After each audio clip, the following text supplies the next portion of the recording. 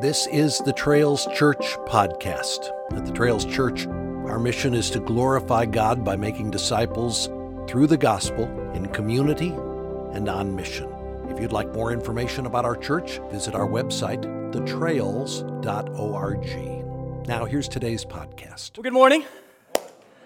How's everybody? First service was way more energized. Let's go.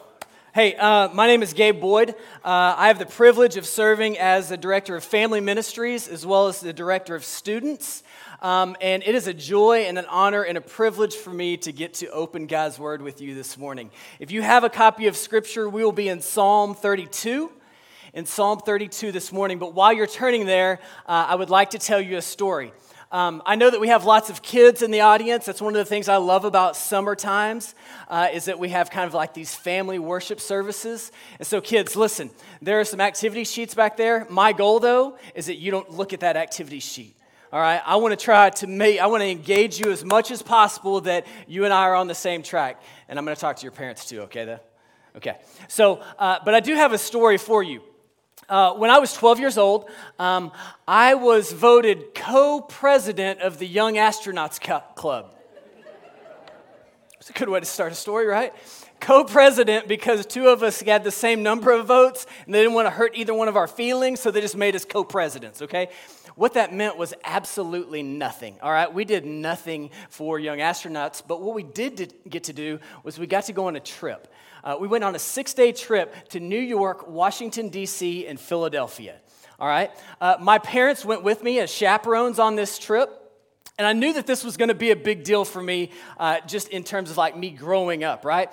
Because the very first day we were there, my dad handed over $20 worth of responsibility to me, all right? He handed me a $20 bill, and he said, hey, look, here's the deal. Is that you're going to want to buy things, you're going to want to go and do all of these things. I don't want you bothering me all the time. He didn't really say this, all right, but this is just how I'm imagining this went, is that he didn't want me running back and forth to him asking for permission and asking for more money, so he just gave me some. He said, you hang on to it.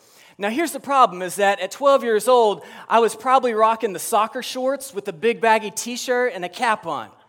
I think there may be a picture of me. Anyways. So as I get this $20, I have nowhere to put it except for my trusty old fanny pack, all right? So back then, like, I was sporting the fanny pack. That was cool, probably cool today still, maybe, sort of, sometimes.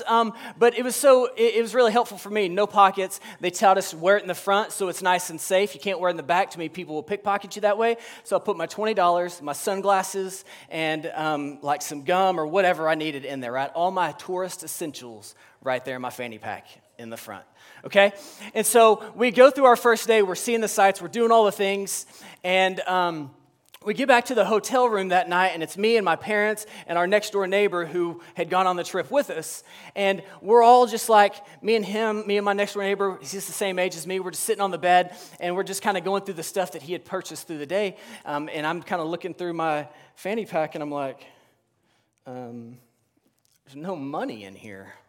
Long story short, I lost it. $20 gone. Like, no, in one day of responsibility, apparently couldn't handle it at 12, lost it, completely gone.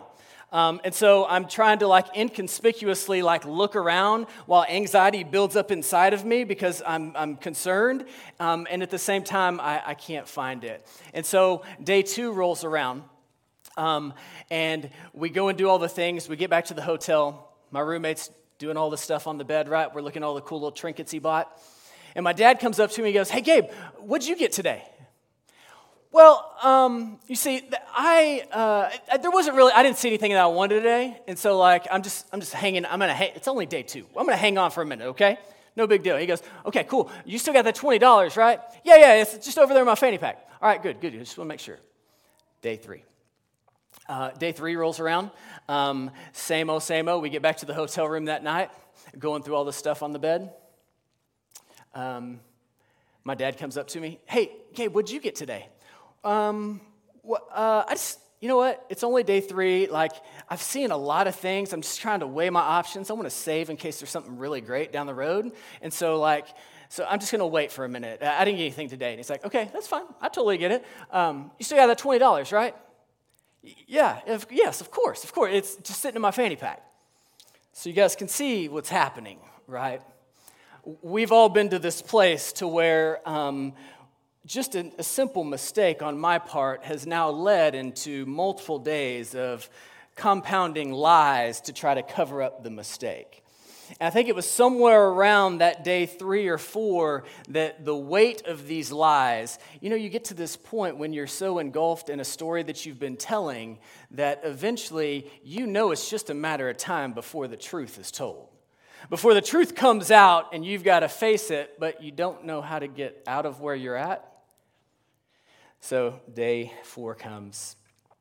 And I think my dad could tell just something about me was going on because there wasn't the same excitement and joy as I'm watching all my friends spend money and just reminded that I don't have any, plus I've been lying about it.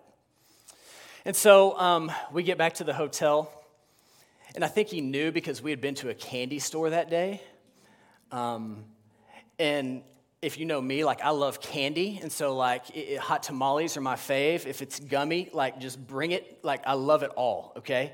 And every kid walks out with a bag of candy except for me. And so that night we're sitting there and I'm sharing my roommate's candy because I didn't have any. And so we're sharing it and my dad goes, hey, Gabe, what'd you get today? Well, you see, I think I'm going to wait for the next city and maybe there's going to be something there that I want. And he goes, okay, that's fine. Just thought it was weird you didn't get any candy. You still got that $20, right? Yes, of course I still got it. I just haven't spent it yet. He goes, okay, can I see it? So in that moment, when I'm confronted by the sins that I've been carrying for the past 3 days, all of the junk that was just kind of sitting here, made its way straight up to my eyeballs. You know this feeling? When you've been busted and there's no way out. So I tell you that story to tell you another one that's in Scripture. Kids, there's a guy named David. You remember David and Goliath? Well, in 2 Samuel, David is now king, and David has committed some pretty big sins. What he's done is he has taken for himself a woman that is not his and has killed a man that was married to that woman so that he could marry her. This is 2 Samuel chapter 11. And then in verse 12, what happens is God comes to the prophet Nathan, and Nathan is instructed to go confront David of all of his sins. And somewhere in chapter 12, David gets to this moment that I was at, where the weight of his sin, he can't bear it any longer because he's been confronted with the truth. And out of that moment, I think we see where David writes Psalm 51. In Psalm 51, it's probably David's most heartfelt, authentic, just real psalm that he writes. Probably the most famous one that you guys know of is because he's going to say a lot of things in there like, have mercy on me, O Lord, out of your steadfast love, forgive me. It's this spot where David is so engulfed and so confronted with the fact that he has been sinning, that he is begging God for forgiveness. He says things like, create in me a clean heart, O God. And in verse 13 of Psalm 51, he makes a really interesting promise, which is where I think we're going to go as we get to Psalm 32. In verse 13, David says this, God, if you will just forgive me, then I will teach transgressors your ways, and sinners will return to you. It's like you've got this guy who's in the middle of begging for God's forgiveness and saying, God, if you'll just show me what this looks like to live a life fully forgiven, I will teach other people your ways. I will teach sinners just like me how to be saved. Enter in Psalm 32. In Psalm 32, David is going to instruct us. He teaches us now not as one seeking forgiveness, but someone who has experienced full forgiveness for everything that he's done. I think this is a great place for us to land this morning. So if you're willing and able, I would invite you to stand up with me as we read God's holy and inerrant word from Psalm 32.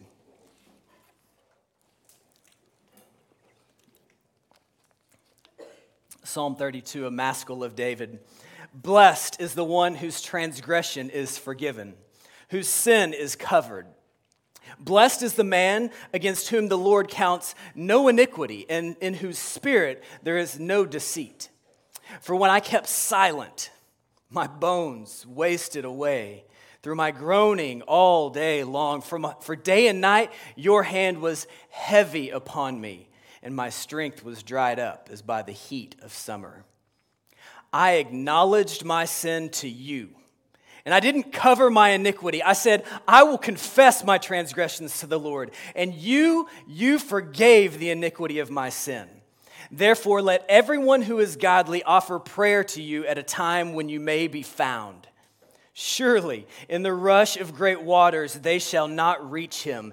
You are a hiding place for me. You preserve me from trouble. You surround me with shouts of deliverance. I will instruct you and teach you in the way you should go. I will counsel you with my eye upon you. Be not like the horse or mule without understanding, which must be curbed with bit and bridle, or it will not stay near you. Many are the sorrows of the wicked, but steadfast love surrounds the one who trusts in the Lord. Be glad in the Lord and rejoice, O righteous, and shout for joy, all you upright in heart. The grass withers and the flower fades, but the word of our God stands forever. You guys can be seated. So inside of Psalm 32, there are three things that I want us to see, and there will be a fourth one. We'll call it a 3B, if I can get away with that.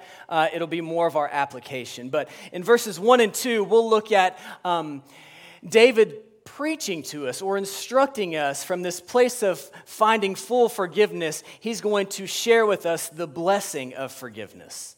In verses 3 through 5, he'll actually tell his own story of how he got to this place of being fully forgiven. And in verses 6 through 9, we'll see instructions both from David and God on how we might find forgiveness and how we might walk in it. So if you'll look with me at verses 1 and 2, I think it's such a great way that David starts off this psalm because he basically repeats himself in the same thought that he had twice in a row to make sure that we don't miss it. But even within these first two verses, he's going to use three different words for the idea of sin. And so this is where we have to start. We have to start with the bad before we totally understand the good. And so he's going to use three different ideas or three words for sin, which will give us kind of this entire view of what sin really is. And then he's going to show us how God removes all of it by using three other words to help us understand his full forgiveness. Look with me at verse 1 where he says that blessed is the one whose transgressions. So this word transgression simply means rebellion. It's like a traitor. When we have transgressed against somebody, we have taken our love for one thing and removed it from that thing and put it on something different, something for the other team. The next way that he describes sin in our life is with the word sin. This idea of sin is simply missing the mark or something that has gone off target. Kind of like some of my golf shots, okay? So like, let's just say that by some miracle, I hit one down the fairway, okay? And my next shot is an approach shot to a green that I can see in full view, and the pin is right there. And so I line everything up, and as soon as I make contact, that thing duck hooks over into the trees, all right? I saw the pin. I knew the target, but I completely missed it. You see, God has given us a target. He has given us his law. He has showed us how to live godly lives, but what have we done? We've missed the mark. This is what sin is us missing the mark of his requirements. The third way in verse 2 that he approaches our sin is with the word iniquity. This word iniquity simply means crooked or twisted. It can also be related to the guilt, the shame, and the punishment that comes from our sin. This word tends to describe what happens to us or the effects that sin has in our own lives. All of this starts to sound pretty weighty, but I think if we're really honest, we're all really familiar with every single facet that's described here. The good thing is he doesn't leave us there. He doesn't leave us there, and he now covers us with 3 different expressions of forgiveness. The first one is by simply saying, blessed is the one whose transgression is forgiven, whose rebellion is forgiven. What does this mean? It just simply means that it has been lifted or carried away. Like whatever you've done wrong, it's literally been lifted off of your back and carried away from you that you don't have to carry that burden any longer. Man. This is good news. Let's keep going, though. In verse 2, he says, blessed is the man against the Lord counts, whose sin is covered. That's the end of verse 1. Whose sin is covered. This simply means atoned for. It's like throwing a blanket over something, but the thing underneath there is not just out of sight, it's completely removed. Like it's not remembered anymore, it's been paid for. The next topic that we see is that our sins have not been counted against us. This is like a bookkeeping term, right? We would use this, let's say that I've been using my credit card the way that I do. I've gone to the gas station, okay? And then I've gone and got groceries, and I've done all the things, and I've rang up all the charges. And when I get my monthly bill, it says monthly statement, 0. Minimum payment, 0. Interest, 0. I'm like, it just doesn't make sense. I've made charges, but they're not showing up on my account. This is God's forgiveness. Students, listen to me. This is like you getting a test back, all right? Getting a homework paper back, and you see nothing but red X's on there. It says -7, 100. And you're like, sign me up. I'm going to that school. Listen, that is God's forgiveness. Your sins have not been counted against you. They've been charged to somebody else. Somebody else has taken the sacrifice for you. He's incurred the penalty for you. This is the full forgiveness of God. This is what David says. When he says blessed, that word blessed also means happy. Happy is the one who experiences this kinds of forgiveness. That every aspect of your sin is completely wiped away. Happy is that person. Man, for real. Absolutely. Why wouldn't I be? Paul actually references these first 2 verses in Romans 4, verses 6 through 8. And he's trying to express to the church in Rome, hey, what you're trying to do is you're trying to outwork God's grace. Your works are not what are going to save you. It's only by God's forgiveness through Christ Jesus that you are saved. That is the only way for you to experience forgiveness. Stop trying to outwork His grace and start running towards it. You start submitting everything to Him. Every facet of your sin is forgiven by God through Jesus. So here's my question for us, is that in the quest for a happy life, man, isn't this what we see within culture? I mean, like this is like the theme of culture. Go be your best self. Go live your best self. Go be happy. Well, listen to me. If you are in Christ, my challenge for you is, where do you find this happy life? Is it in the full forgiveness of Jesus? Is this the thing that wells up in your heart when you're like, man, I'm so blessed. Why am I so blessed? Not because I live in Collin County, not because I have 2 cars in my driveway. I'm blessed because I'm forgiven. This is why we are blessed, church. It's not because of the things that we have, but because what has been done for us.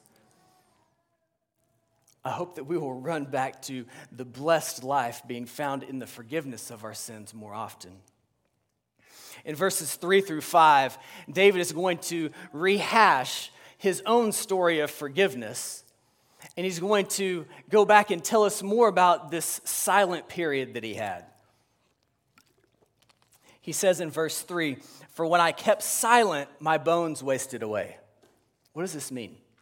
Well, in 2 Samuel chapter 11, we see the sins that he has committed with Bathsheba and Uriah. And then we have this chapter break in chapter 12. But what we find out later is that it's been over a year that he's been hanging on to this life. Over a year, he's been trying to work through and cover up his sin of adultery and murder. Like, guys, I walked around for 3 days telling lies, and felt like the world was crashing down on me. Like it literally stole my joy. Surely we can resonate with verse 4 where he says, as Texans, it was like the sun drained all of my energy. Right? Like surely we all know this feeling. This is what sin does. Silent sin will take it all away. It'll take your joy. It'll take your energy. Like it will affect you. And this is what David's saying. He's saying, my bones, they were wasting away. I was groaning all day. Like it was almost physically painful, the sin that I was keeping secret. Like surely we've all been to this place before. We felt the weight of our sin. We felt the misery of it. We felt the Holy Spirit's conviction. But sometimes we get to that place to where we know we're in the wrong, but we don't know how to get out. David's going to share with us how to get out. He's going to share with us how to let go of all of that. He tells us in verse 5, I acknowledged my sins to you. So let me read verse 5 for you and help us understand a little better with some of these definitions that I've given us. This is what David says. He says, I acknowledge my sin. So my off-target living, that missing of the mark that I've been doing, I acknowledge that sin to you. And I did not cover my iniquity. I didn't cover my guilt. I didn't cover my crooked actions. I said, I will confess. I will tell my transgressions, my rebellion to the Lord. And you, God, you forgave. You lifted it off of me. You carried it away. You covered it with Jesus' blood, and you didn't count it against me. My sins, that missing of the mark, you didn't count it. So John Piper calls this the ascending spiral of forgiveness. What is outlined here for us in verse 5. And it's really simple. And parents, like we teach this to our kids. We teach this how to make it right, how to ask for forgiveness. Well, this is what we teach our kids. And so what he says here is he says, number one, if you want to be forgiven, you first have to acknowledge that you're a sinner. Like you have to own the fact that you're not perfect, that you have committed sin, that you have missed the mark, that you have rebelled against the Creator, that you have done all of these things that do not match up with His will for your life.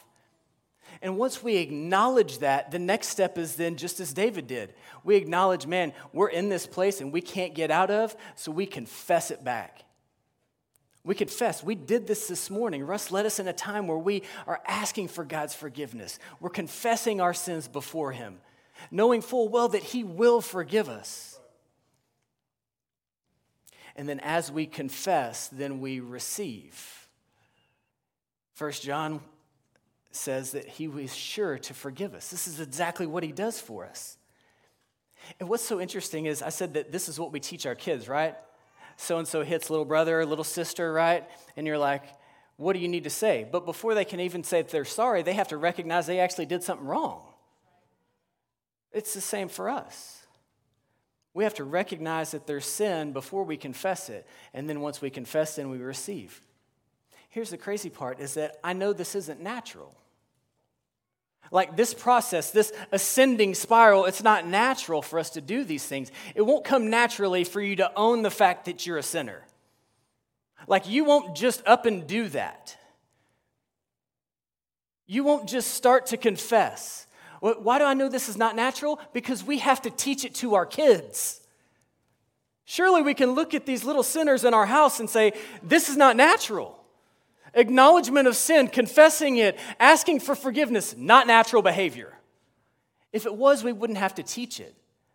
If it was, then God wouldn't have to keep reminding us. My question for us is, do you know how big a deal sin is? Like, do you understand the power that it has if it's not given up?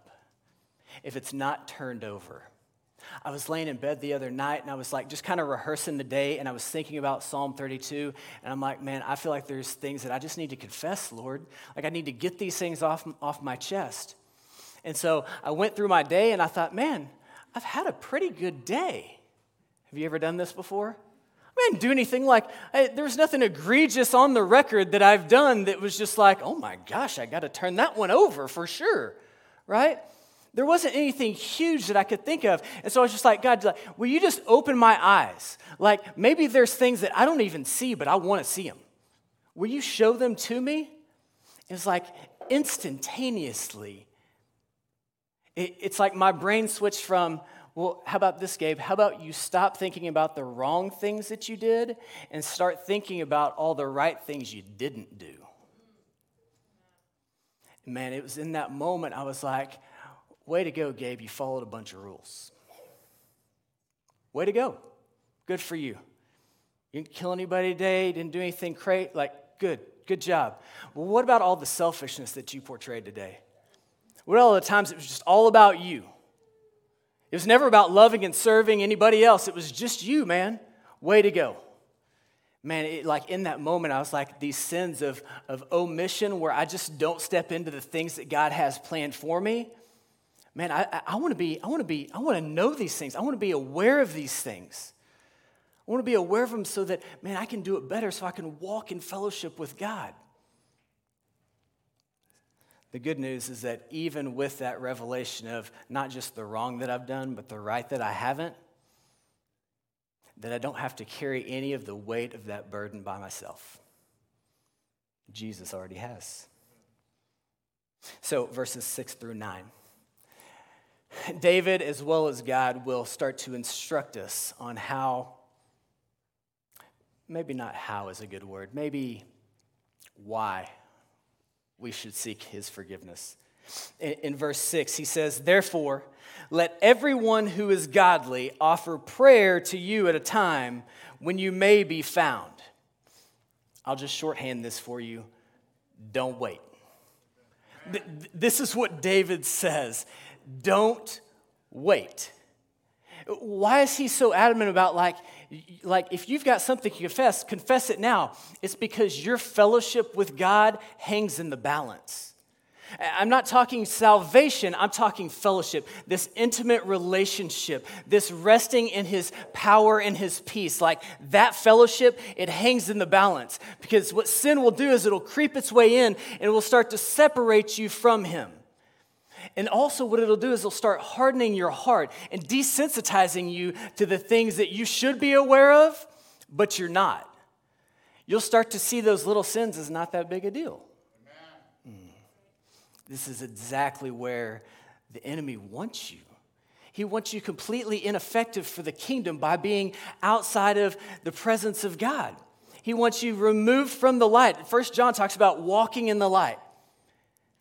Man, this is where we want to be. How do we get there? How do we stay there? We confess and receive forgiveness. We confess, we receive forgiveness. And we start to look for the ways in which we might be falling away.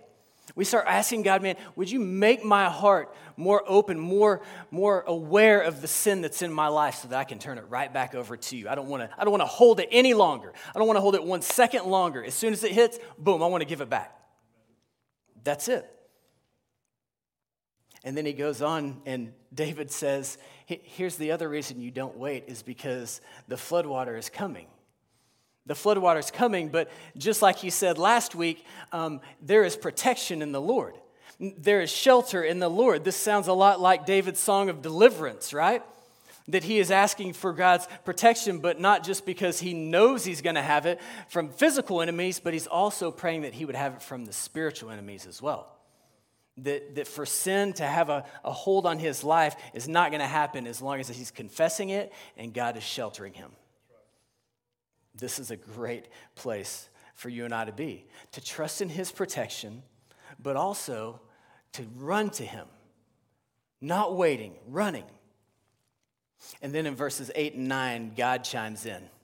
Just like he normally does, or he does often in the Psalms, God will actually pick up the pen and he'll start to write things to us. And what I love about this little section here in verses 8 and 9 is that God's not even going to mention sin. He's not going to mention it. David's already covered it. God's going to reaffirm everything that David has been teaching us so far. When he says, now this is God, I will instruct you and teach you in the way that you should go. I will counsel you with my eye upon you. Don't be like the horse or mule without understanding, which must be curbed with the bit and bridle, or it won't stay near to you. What he's saying, he's like, hey, stop being stubborn. Stop being prideful. There's no room for that. You will never come confessing your sin, much less acknowledging that you're in it yourself, if you're so filled with pride and stubbornness. Don't do those things. And not only that, he says that he will instruct you. I love this because in not mentioning our sin, he says, look, here, if you guys will just come near, just come near to me, you won't have to worry about that sin. Like you follow my steps, you won't have to worry about these things. You stay in my presence, I got you. I'll instruct, I'll guide. I got my eye on you. I won't leave you, I won't forsake you. I'll always be here for you. Don't stray, but come close. So I was listening to some sermons that some other guys had done over Psalm 32. And Mark Dever said this at one point in one of his sermons. And when he said this, I just paused the podcast and was like, oh boy. He says this, he says, it seems to me that God is more willing to forgive our sins than we are to confess them. I thought, man, that may be true of me. That may be true of me. That it seems that he is sitting with open arms. This is what I see in verses 6 through 9. God's saying, come back. Don't wait. Don't wait one more minute longer. Come back. My arms are open. I want to forgive you. I sent my son Jesus to die instead of you. Come back and receive the forgiveness that I will give you. Don't wait. Run. Run back to me. But so often we're so stubborn and prideful, we think we can take care of it ourselves. I'm just going to encourage you, brothers and sisters, don't try to outwork God's grace. Come running to him. He's ready to forgive. He's ready to forgive. So here I am in my hotel room, 12 years old. I've just been confronted with the fact that I've been lying for the past 3 days. I'm down $20. I had tears in my eyes. And I just looked at my dad and I was like, I lost it. I don't know where the money's at, and I've been lying ever since. And it's so interesting. Me and my dad were talking about this story this week, and he goes, I remember that story well. He goes, I can't believe that was over 30 years ago. I can't believe you remember that. And I go, Dad, I remember the words that you said to me. And he said, Gabe, I'm not mad at you, but I am disappointed. I just wish you would have come to me sooner. And then he reached in his pocket, pulled out his wallet, and handed over $20 more. Is this not a picture of the grace of God? I mean, is this not a picture of God saying, please don't try to do something on your own. Please don't carry the weight of your sin, because Jesus already has. He carried it all the way to Golgotha, and he hung on a tree so that you wouldn't have to pay the consequence. He defeated death so that you didn't have to feel the shame of your sin. He did all of this for you, so don't wait. Come running, because God is ready and willing to forgive. This is the story of Psalm 32, that Jesus has already paid the price, that he is waiting to extend his grace and his full forgiveness to anyone that asks for it. Anyone who asks for it. So if you are in this room today and you are not in Christ, you are not a Christian, my application for you would be to take you back to verse 6. where David says, "Therefore let everyone who is godly offer prayer to you at a time when you may be found." Can I just tell you honestly, with as much love as I can, that today may be the day that he is found for you. Like today may be that day when you can find the Lord. You can experience his full forgiveness. Today may be the best day because it is today, because we're not guaranteed tomorrow. And tomorrow you might wake up and he may not be as easily found as he is right now in these moments. Bibles open, gospel being proclaimed. He may not be found as easily as he could be right now. Offer prayers to him, acknowledging your sin, confessing it to him, and receiving his grace and salvation. That's the good news of the gospel. And if you're not a believer in Jesus, I would encourage you, don't wait. Don't wait. Not one day longer. If you have questions, I'll be right up here at the end. Like, come talk to me. Or better yet, just talk to any Christian around you. Have them tell you their story of forgiveness, how they're walking in it. If you are in Christ, if you're a believer,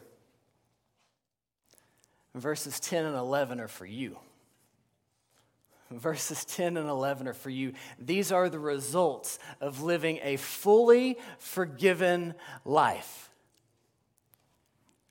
He says, number one, learn from the example of David and trust in the Lord's promise and his faithfulness. And then lastly, in verse 11, he says, be glad, rejoice, shout for joy. Like this is the response of the forgiven. This should be how we leave this building, shouting for joy at the forgiveness we've received. Listen, we're going to close this service by singing an old hymn that a lot of you guys probably know. It's a psalm called "It Is Well." And it's this song about this man who is saying, no matter what comes in my life, it's well with my soul because Christ is on my side.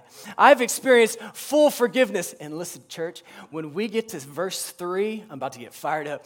When we get to verse 3 and we sing those words, my sin, oh, the bliss of this wondrous thought, my sin, not in part, but the whole, has been nailed to the cross. I bear it no more. Praise the Lord. Praise the Lord. It is well with my soul. Like that should explode out of your heart and out of your mouth. The fact that every piece of sin has been eradicated from your life because of the full forgiveness that Christ offers. That has to be our response, church. That's got to be how we live. Fully forgiven. Ready to share and tell others about how they too can experience that same full forgiveness that will last all of their days and all of them to come. Will you guys pray with me? Father, thank you for your word. Thank you for the truth of your scriptures. Thank you for men like David who are so raw and authentic, who have gone before us and that we can learn from. That we can learn from not just their mistakes, but we can learn from how you've dealt with them. Thank you for the forgiveness that we have seen in the pages of Scripture in David's life. And God, I'm praying that there will be people in this room today that will experience that same forgiveness. Some of them for the first time, God, I pray that they would experience that salvation forgiveness. And for the rest of us, would we continue to run to you and not wait? Would we continue to give over the burden of our sin to you? Because Jesus carried it for us. Help us to remember these things as we go through our week. We love you. It's in Jesus' name that we pray. Amen. Thanks for listening to this podcast from The Trails Church. We hope you have been encouraged, equipped, and edified by time spent together in God's Word. And again, if you'd like to find out more about The Trails Church, visit our website, thetrails.org.